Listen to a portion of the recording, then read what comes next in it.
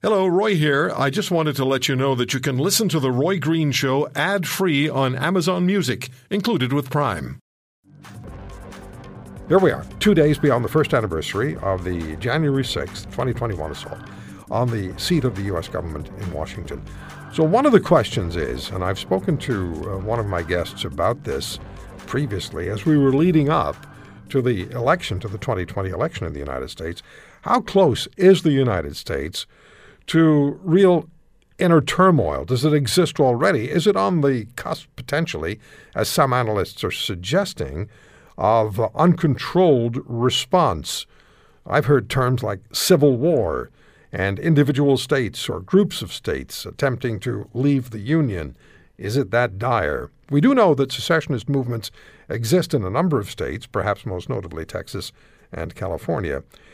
And maybe the issue, if you're looking for a central issue that gets people energized or gets them talking, gets them emotional, one of the issues is vaccine mandates. And perhaps that represents the catalyst for the emotional response among Canada's southern and very powerful neighbors.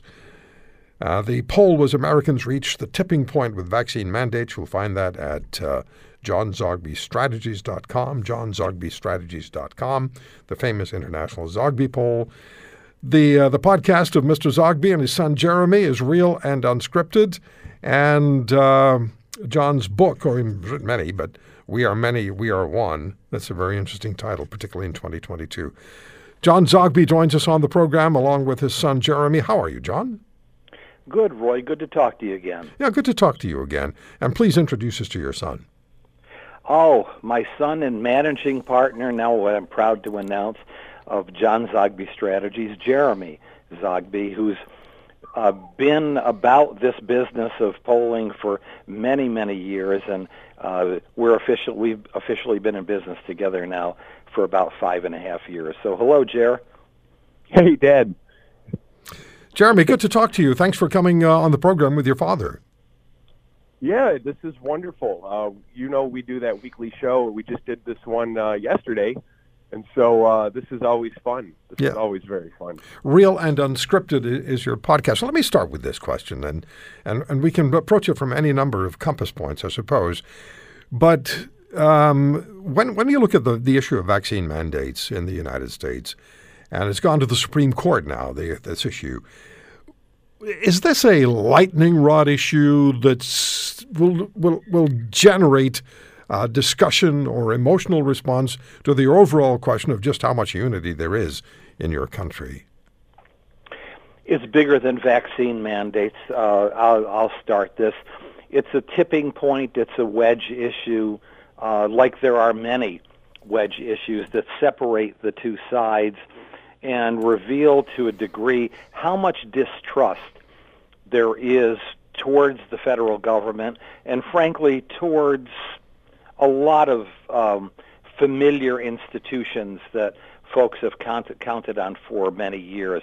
So it transcends just attitudes towards the federal government. But it's just one of those things where you mention vaccine mandates, you mention any number of other issues, and automatically there are two sides and two different realities, that two different sets of facts. You know, John, I remember being absolutely stunned when you and I had one of our many conversations in 2020 leading up to the election, and I brought up the issue of divisiveness in the United States that I'd never seen before. Most of us in Canada, when we see the United States, we hear the USA, USA chants.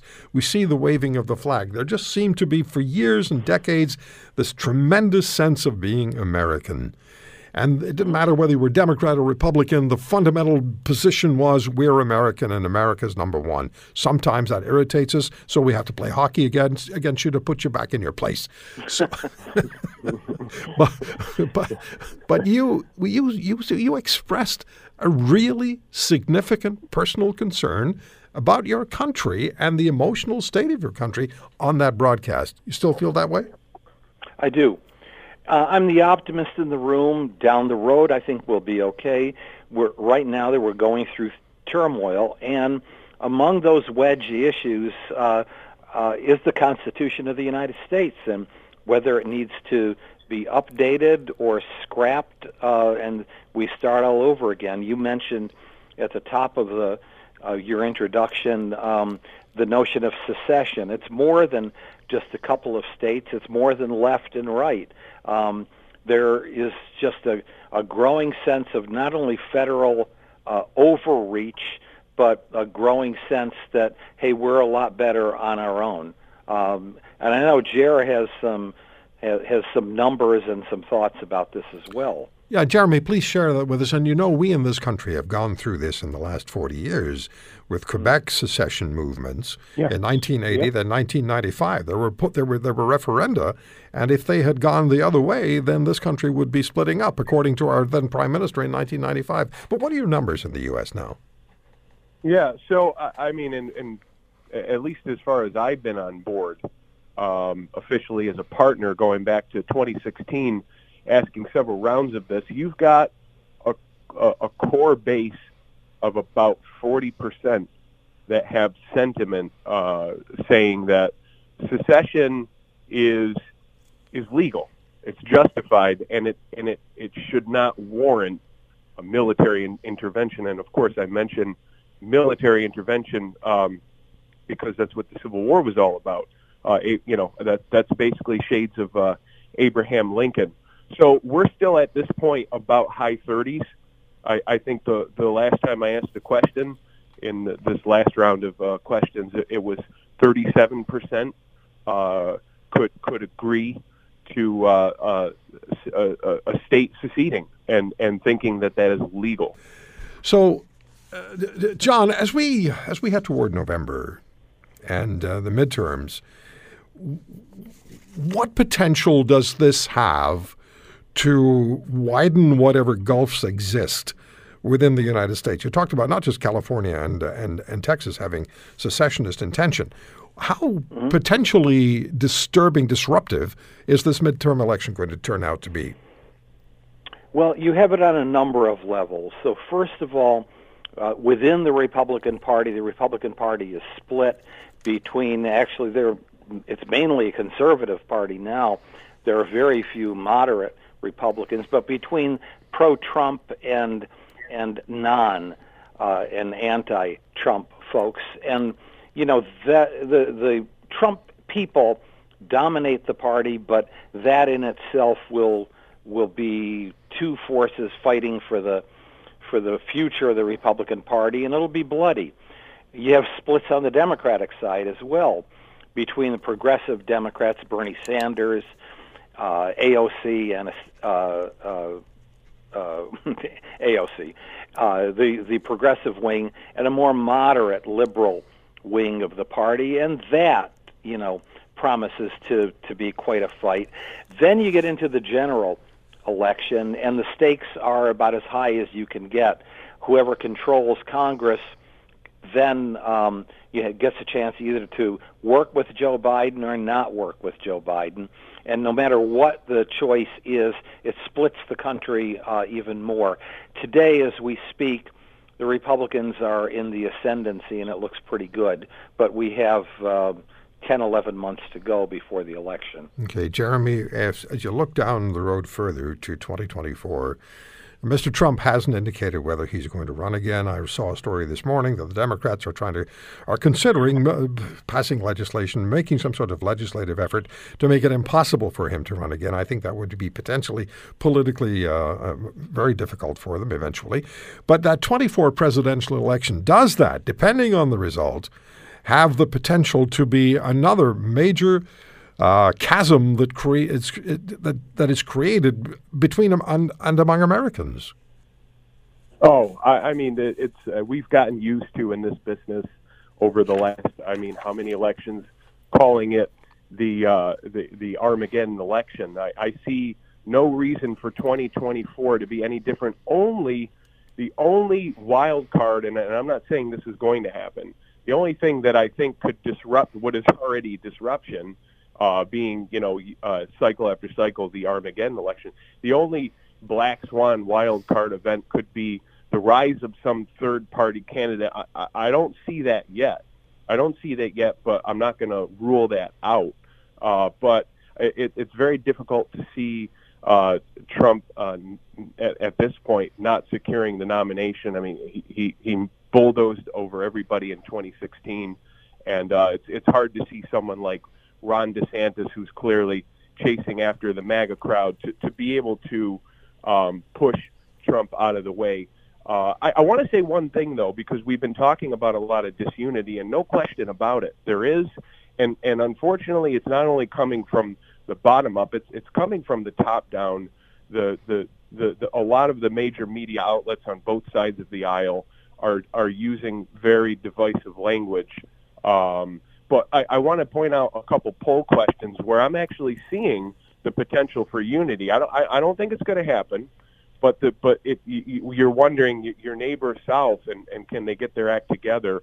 This is where I'll tie that into that wild card notion of a third party candidate. If there were a popular third party candidate that were to arrive on the scene, they would do well with certain reforms. Now, one question I asked was support for term limits for Congress and Senate.